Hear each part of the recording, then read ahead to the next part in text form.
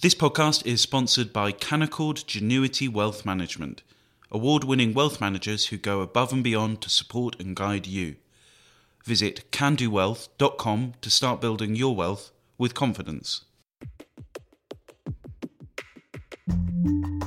Hello and welcome to the Edition podcast from The Spectator.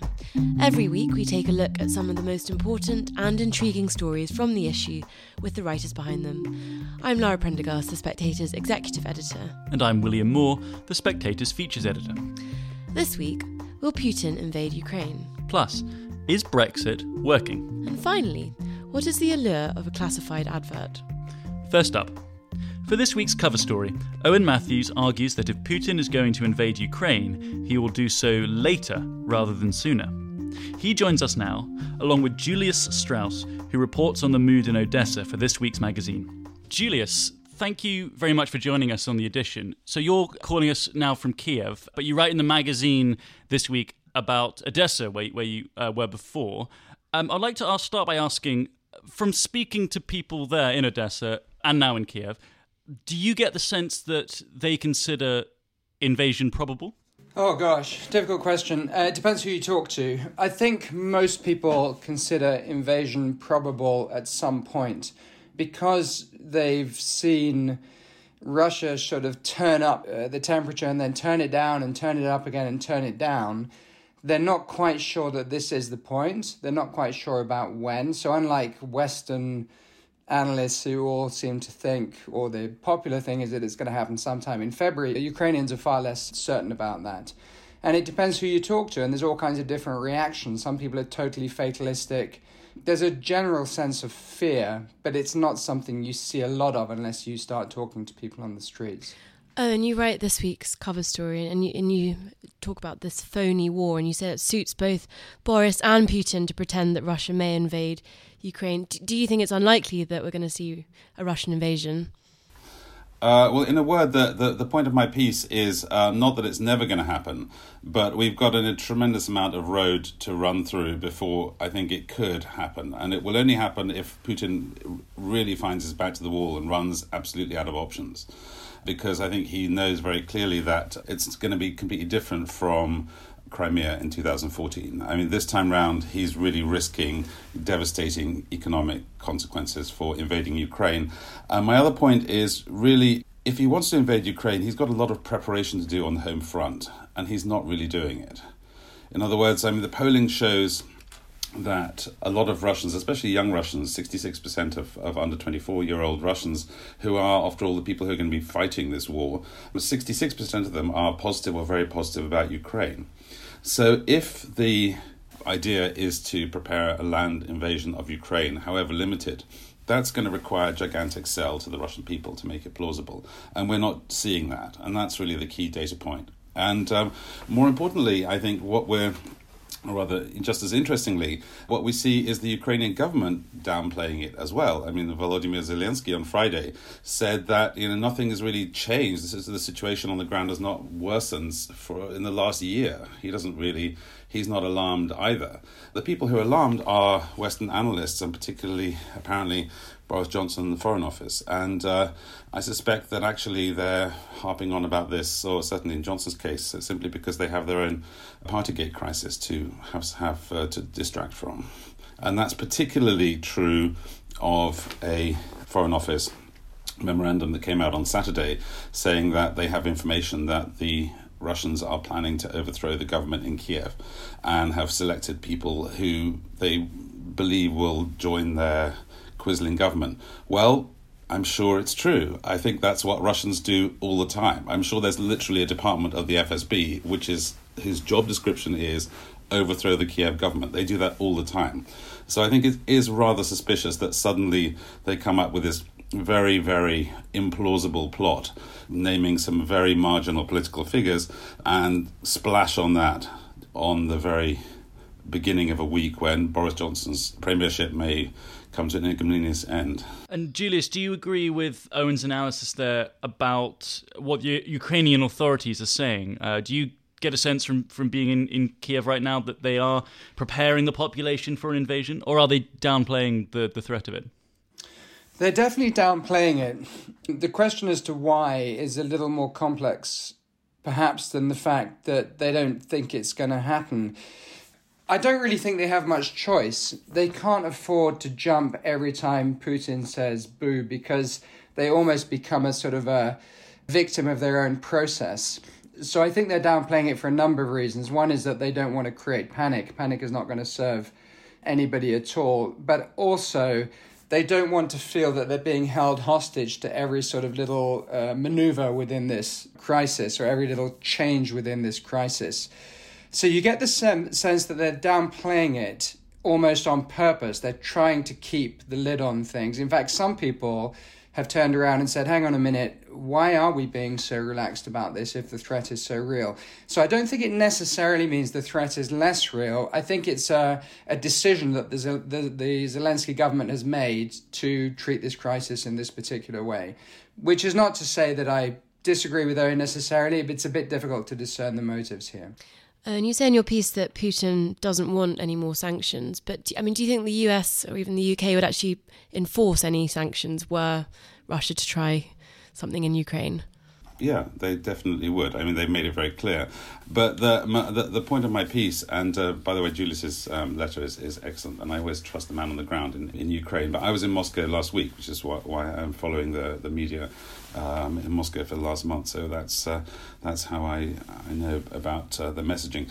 But to the point about Putin, I mean, don't trust anybody who tells you what Putin thinks. Nobody really knows what Putin thinks. But there are certain things that are very clear from what he said and from his past behavior.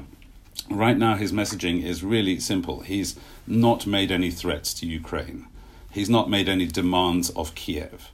So in that sense, actually, it's very different, fundamentally different from what happened in 2014. It was all about Kiev.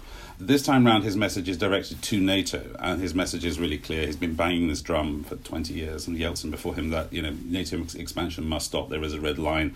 You may not deploy NATO heavy weaponry in Ukraine. That's his red line. That's his point. So in this sense, actually, Kiev, I think, is something of a bystander in this process. The message is really directed to Joe Biden, is directed to Berlin, is directed to Paris, the most skeptical members of the EU about expansion and about engagement between Ukraine and NATO. And most importantly, I think there's no invasion scenario that gets him what he wants. And what he wants is for the Ukraine to be friendly and neutral. That's what he wants. And to your question, will the West impose sanctions if he invades? Yeah, they most definitely will impose sanctions if he invades. That part has unified NATO. The part that Putin is interested in is engagement with Ukraine. And there, just moving around heavy metal inside his own country has already achieved a very important goal, and that is to show NATO disunity. I mean, already the head of the German Navy resigned on Friday after he said that it's easy to give Putin respect and he probably deserves it. So very clearly, he's already put the cat among the pigeons by basically doing nothing except just staging military maneuvers. But he's already demonstrated that there's very deep rifts in NATO about the wisdom of further engagement with Ukraine. I'd like to just bring up one point you mentioned there, Owen, regarding how different the situation is now to Crimea in 2014. And I want to ask, in terms of you mentioned it in terms of the Russian messaging, but I want to ask Julius regarding comparisons to 2014, whether you think the Ukrainian view is different from the situation as it was then. Yes, I think it's moved quite a lot. I wasn't here in 2014. I was here earlier for the earlier revolution in 2004. And I was here in 2017. And obviously I'm here now. Things have shifted a lot. Whereas before in Ukraine, you got a very strong sense of sort of multiple identities, multiple language, people who were not necessarily defined by their country or their nationality, and certainly not their language. Now things are hardening. So even people I spoke to in Odessa is pretty much a Russian-speaking town. They have become much more anti-Russia, anti-Putin, not necessarily anti-Russian, and they make a big difference between the two, but anti-Putin. So in a way, I think the danger is, if Putin's aim is to keep Ukraine close, the danger is this is going to become a self-fulfilling prophecy. by doing what he's doing, he's actually going to force Ukraine away from Russia, at least in the eyes of the people who live here. Now, of course, you're going to get some variation across the country from west to east. And the further east you get, especially if you get into the separatist areas, you're going to get some very pro-Russian sentiment. But that's the general picture. No, and just to finish on, you say in your piece that the phony war suits everyone and that you can imagine Johnson soon claiming victory against Russian aggression and Putin sort of claiming the same thing. Do you think that's the most likely outcome from all of this? Yeah, I think it is the most likely outcome because initially everyone in the West who's talk tough is going to claim victory. Putin has actually got a lot more options, a lot more in his arsenal than invading Ukraine. I mean, the surprising thing about this sort of collective insistence that his only move is invading Ukraine, I think has ignored a huge smorgasbord of asymmetric responses. And in fact, the Ukrainian government itself has actually talked about the asymmetric responses being more likely than an actual military invasion. The most obvious one, let's count the great favourites. I mean, it's cyber attacks. He's been talking about deploying Russian military, or Lavrov, the foreign minister, said he couldn't rule out deploying the Russian military in Venezuela and Cuba. That worked out very well for Nikita Khrushchev in 1962. They actually have a tremendous amount of open-ended treaties that need to be renegotiated, strategic arms treaties that need to be negotiated. And actually, crucially, this stuff sounds incredibly boring, but actually it's the nuts and bolts of the architecture of stability and peace. Is the Conventional Forces in Europe Treaty, which hasn't been negotiated for 30 years. Conventional Forces in Europe just used to raise a Cold War relic that used to regulate the movement of heavy weaponry through sort of the border zones between the Soviet Union and NATO. Now, I mean, that's also can be renegotiated. It's another sort of gigantic area for talks. Macron has already talked about reviving a EU-Russia summit. Biden has agreed to talks. I mean, there's just a tremendous amount of road that Putin can still travel. But in order to travel it, he has to create some kind of leverage. And there's basically no leverage that Russia has today. It doesn't have very strong economic leverage over anything except for one thing, which is gas and energy. But that's shutting that off or threatening that is actually sort of cutting off the branch on which he sits. So his only kind of real way of projecting power is either military or illegal. In other words, rattling his saber or doing cyber attacks. And right now he's actually really got already quite far by rattling the saber. He's already got everyone's attention and he's going to try and keep it. And the minute he actually invades, then he loses everything. That's why I strongly believe that invasion is very much his worst option and will not actually be a reality until it becomes his last option. Thank you, Owen and Julius. Next up, this week marks the 2-year anniversary of Brexit. But how successful has it been? Joining us now is Lord Frost, who was Chief Negotiator of Task Force Europe from January 2020 until his resignation in December last year, and the journalist Ed West, who runs the Substack Wrong Side of History. Lord Frost, in The Spectator this week, Ross Clark calls Brexit the abandoned revolution. He says that not much has changed in the country since we left the European Union, and he concludes by saying fewer Eastern Europeans and no tampon tax doesn't seem quite enough to justify the whole agonising business. What did you make of Ross's argument? Well, I sort of sympathise in that I don't think we've got going fast enough on all the things that we need to do. I think he probably overstates it slightly, to be honest. I think there's a little bit more to the government's credit than he gives. Things like the ARIA Research Agency, for example, is a big new thing of, part of being science superpower. But there's no doubt, as I suggested when I left government, that we, have some concerns about the direction of travel and we're not getting on with things as quickly as we should be. So in terms of that direction of travel then, what do you see as being the key points which is going in the wrong direction? So I think there are two things, really. We know, all history tells us, I think, that democratic nation-states are the best way of organising life and political debate and making things happen. So we need to rebuild our own nation-state after 50 years of EU membership, and we need to boost our own prosperity and wealth. And so we need to do things that rebuild the nation and get us going on economic reform, on change, on boosting wealth, on increasing growth in a way that we haven't so far. So, I would say we should certainly not be increasing taxes, for example. We should be cutting them. We should be continuing the super deduction for capital allowances, that sort of thing.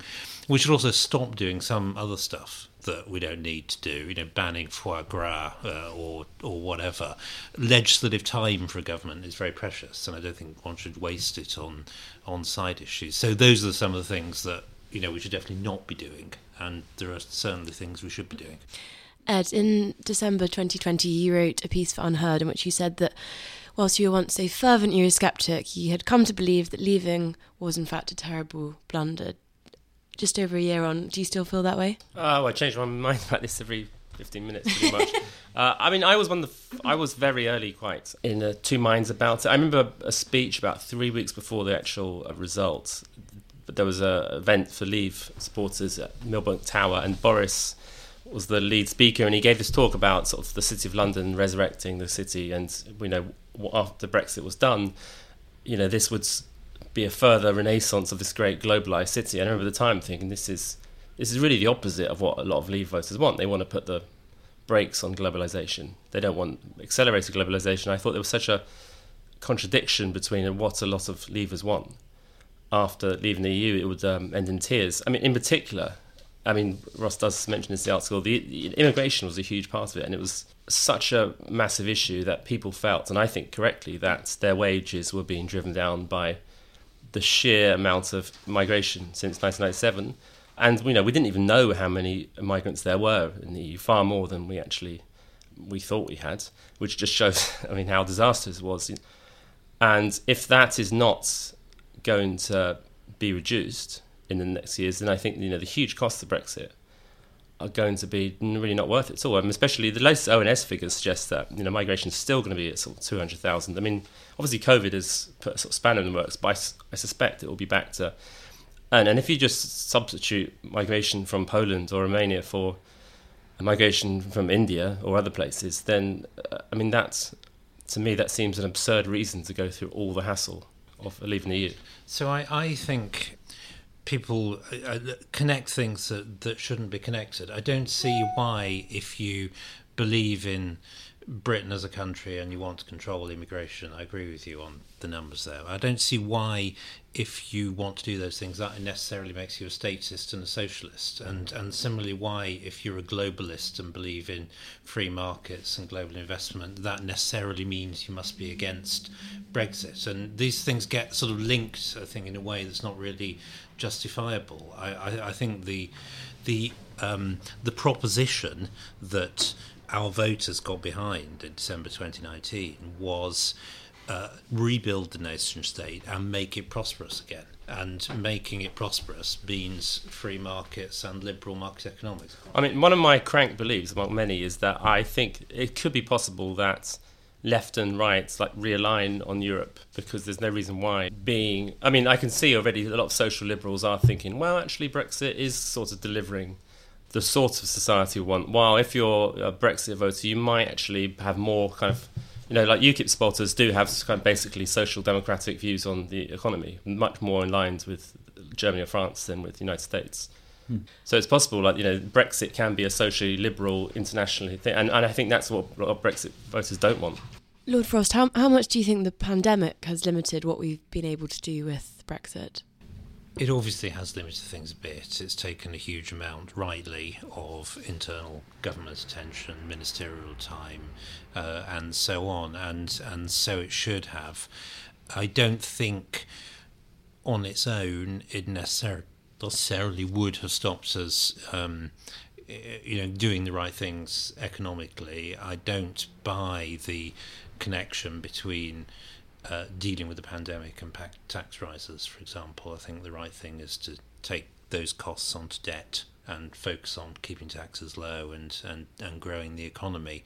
And I think it would still have been possible to push forward some things like the procurement bill, which seems to have got held up in the background while this was going on.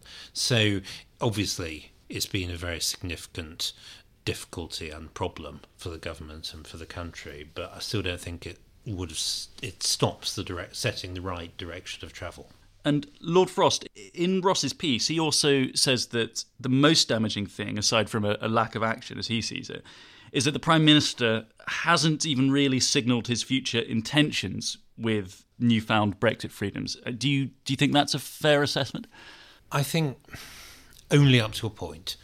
I think actually the Prime Minister has been very good in setting a vision for how he wants the country to be, and I think it's one that a lot of people can get behind. It's just that we haven't willed the means that take us to that end. And a lot of, government is about making choices, and you need a philosophy that enables you to choose one thing rather than another to get to the objective you want to get to. And I think that's when I talk about concerns about the direction of travel, it's not so much the ultimate goal as do I believe we're going to get there with the things we're currently doing? And no, I'm a bit doubtful. Ed, there was an interesting point in your piece, which was that you thought that the antagonism of Brexit was not actually necessarily towards other Europeans, but towards the British people. Do you think that is starting to subside? Do you think there's a kind of slightly more peaceful moment now, or is it still quite touchy? I think I read the other day that Remain and Leave identities amongst people are still quite stronger than political identification. So I think those tribes will still exist, but to some extent those political tribes have basically become, the Conservative and the Labour Party. So there'd been a Brexit accelerated the sort of realignment in politics, which was going to happen anyway, but now it's happened more clearly. The problem that Boris Johnson seems to have now, he's alienating many of his new voters, but they've basically lost a huge swathe of the sort of public, especially the younger voters, who I think will never vote for them because of Brexit. I think also, a lot, referring to the previous question, a lot of the problem is that because Brexit is still such a sort of new idea, it's going to be shaped by the personalities of whoever basically starts it. And Boris Johnson doesn't really have a vision in that sense. I think I sort of know what Boris Johnson believes in, but he doesn't have this kind of vision of sort of nation building, which is almost what and it could have actually been Jeremy Corbyn. His Brexit, he would have had the freedom to sort of shape Brexit as he liked, which I'm sure not many of us would have been too happy about. So I think it might depend on who comes after Boris Johnson, and if there is someone who has more of a sort of vision of what he wants. In terms of then a vision for the future, Lord Frost, we're recording this on Thursday afternoon, and this morning you retweeted Alistair Heath's Telegraph column and agreed with the statement that the government needs to get rid of the neo-socialists, green fanatics and pro-woke crowd. Who are they? I thought you might ask me that. I think the answer is they know who they are. I do think it's important that the team around the Prime Minister share the objectives of the people who elected the government. And I'm not always convinced that's always been the case. I don't want to kind of exaggerate it, but I do think it's important that people understand what drove the election result and stay in touch with the country and the voters. And I'm not sure we've always done that, and I think it's really important. Just to finish on, you made the point that Westminster politicians had often used the EU as an excuse to avoid doing things that they didn't really want to. Do you think what we're seeing now is British politicians getting used to having to sort of take more responsibility for their own decisions? Well, I should hope so. Unfortunately, the C word has sort of slightly put a spanner in the works until now. There hasn't. There are certain things that Europe stopped a Conservative government doing.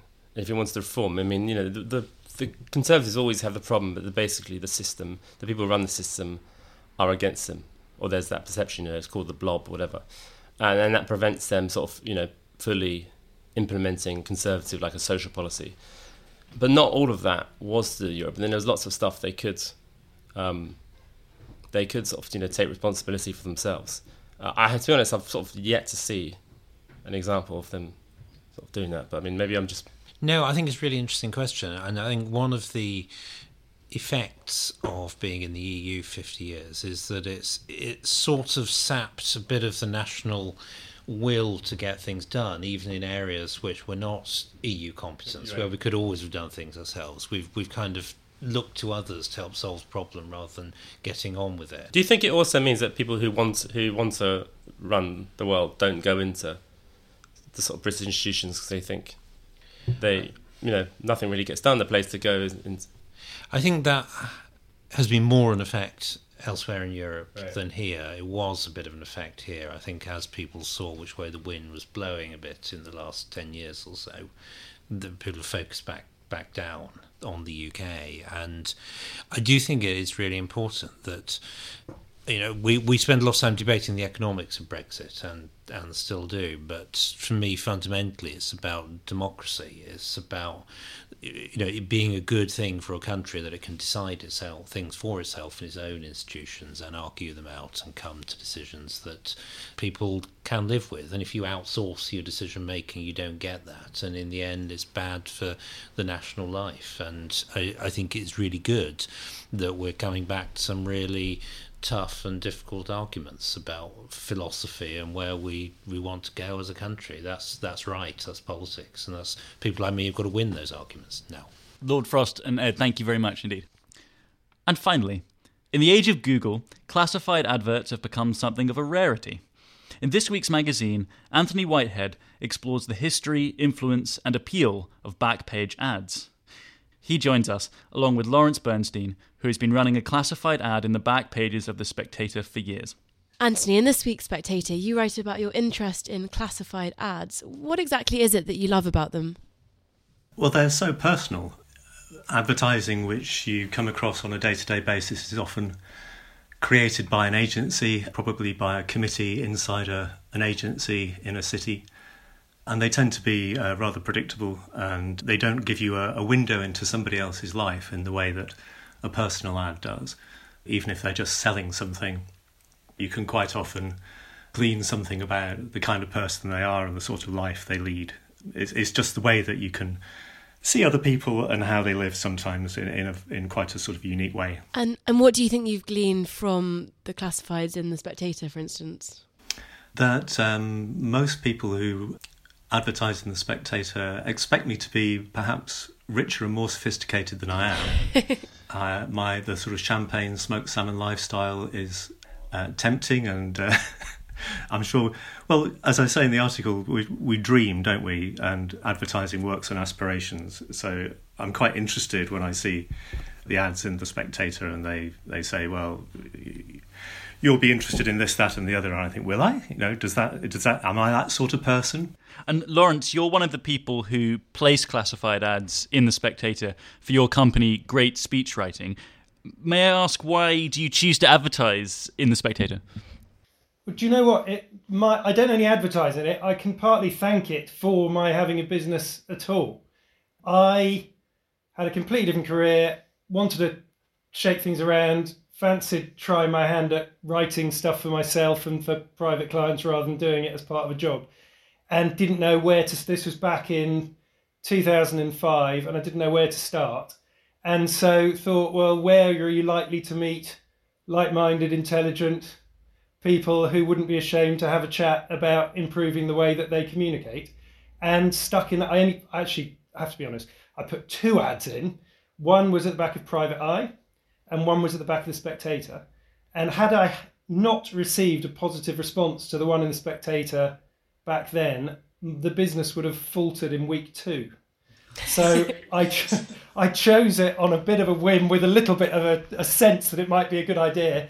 And literally in 16 years, I have only changed the text in that ad twice. I think Anthony pointed out in the article that one of those actually caused so much angst that we received a phone call which generally when the phone goes and somebody says, I've seen you in the Spectator, then you're very happy because it means you've got someone who might want some help with a piece of work. And we were asked why we had changed the wording in our advertisement and was everything all right. So absolutely there is a sense of the personal and the relationship and a deep sense of something that is very unlike Google and is not run by an algorithm. Well, would you like to reveal for Anthony and perhaps for some of our readers and listeners as well why you did change the wording, since it clearly perturbed Anthony and it's perturbed some of our other readers? Three changed twice. The first time it had always been, relax, I'll write it for you, because I was a bloke working from his basement setting up a business and everything was about me getting to know you. I can't quite remember when it was that I was fortunate enough to be able to employ some help, and the phone would go from potential clients at 11 o'clock at night and 3 o'clock on a Sunday afternoon, and eventually I did need to take a break from answering it. But if a colleague answered it and they were asked for Lawrence and they said he wasn't available, the phone would often go dead. Again, simply because of the longevity of the ad. It's bizarre. They didn't know what I looked like or sounded like or if I had any sort of ability at all. So we changed it to we on the basis that may allow others in. And we didn't change it again until the beginning of lockdown, where, as you can imagine, events stopped. As you know, events stopped. Speeches pretty much went either onto Zoom or into abeyance. And we had to start selling something else for a while, which is some of the other stuff we do. But as you've seen, the moment that we had the chance, we've gone back to the old relax, we'll write it for you. And that's where I hope we are today. Well, Anthony, we've obviously managed to track down Mr. Relax. You also mentioned in your piece Nina, the enigmatic Nina, who we sadly weren't able to track down. But can you tell us a bit about how you imagine Nina and in her flat in Paddington? Well, first of all, I'm very relieved that everything was okay with Lawrence, because I'd imagined all kinds of disastrous scenarios, one of which was that his colleague had badgered him for years saying, do I not count in this partnership? It's got to be we, surely. And eventually, after typewriters flying and speeches burning, he relented and put it onto we.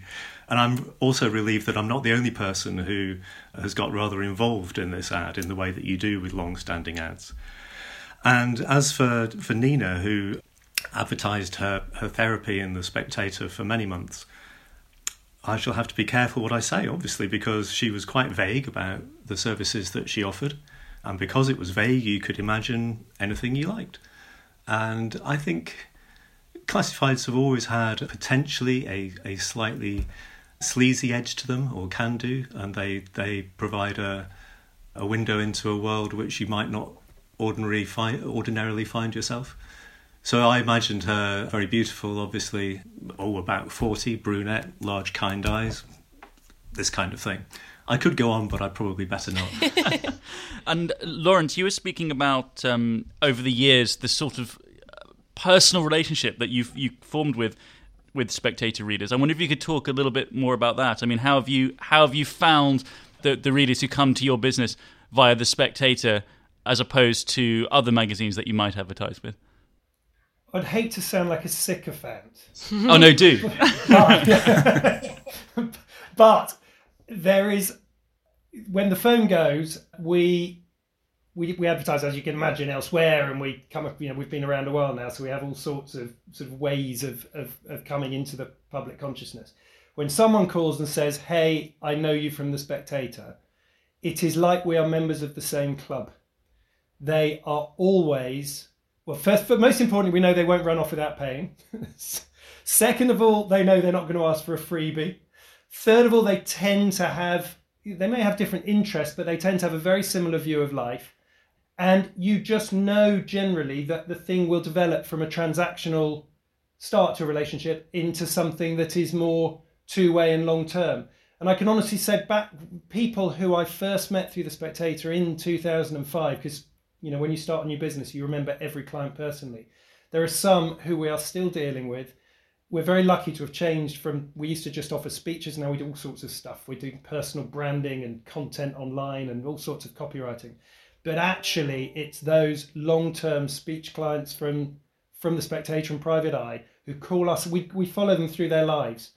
and they may have got in touch about a wedding speech, and then suddenly they turn from being the groom to being the parent, the father of the bride. They sadly speak at funerals, and we go along a life cycle. We've got one reader whose name obviously won't be mentioned, who we've now written 3 groom speeches at different weddings for the same gentleman.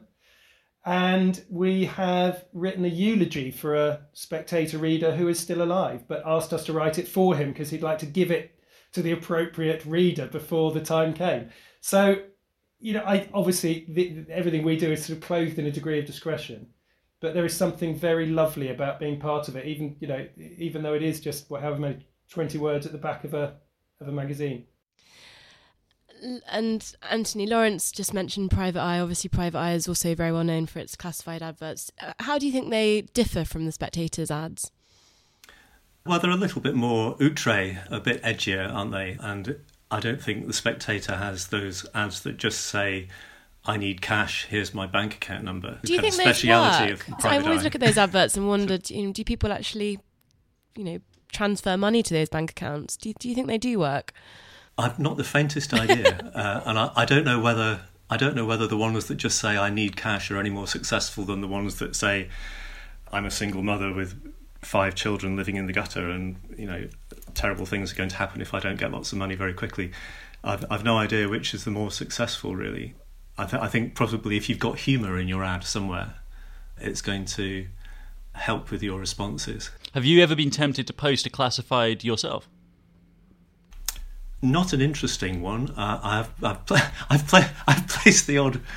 I suppose I was first introduced to classifieds when our family dog used to go missing, and my father used to put a lost and found advert for the dog, and remarkably, people used to find the dog and bring it back. And I suppose this was my first impression of the reach of classifieds, that they could actually reach out into the world at large, into the big city, and find the person that you needed, whether it was to sell your second-hand sofa or to find your dog or whatever it was. And in many ways they were the precursor of the internet. If you remember Exchange and Mart, when it was published as a paper, that was just thousands upon thousands, a precursor to Loot of ads. And you could buy absolutely anything from steel shelves to lingerie to a tortoise to a Ford Escort, absolutely anything. And so it was the internet of its day, really. And Lawrence, we thought it would only be appropriate, really, to finish with giving you the opportunity to do an audio advert, if you'd like, on the podcast. Well, relax, we'll write it for you, and we're happy to talk about Rod Liddell. and there aren't many places you can say that. Yes, that's true. And without wishing to sound like an applicant for head of classified at the Spectator, I would say that over the years it has been proved without doubt that although you can get quantity by advertising online, you get quality by advertising regularly in the Spectator. And I am hugely grateful, I think, for every single contact I've ever made through the magazine. Thank you very much again. Thank you, Anthony, and thank you, Lawrence. And that's it for this week. If you enjoyed this episode, why not subscribe to The Spectator to read all the articles we discussed on the podcast? And if you subscribe today, you'll also get a £20 Amazon gift voucher. Just go to spectator.co.uk/voucher. I'm William Moore. And I'm Laura Prendergast, and we do hope you'll join us again next week.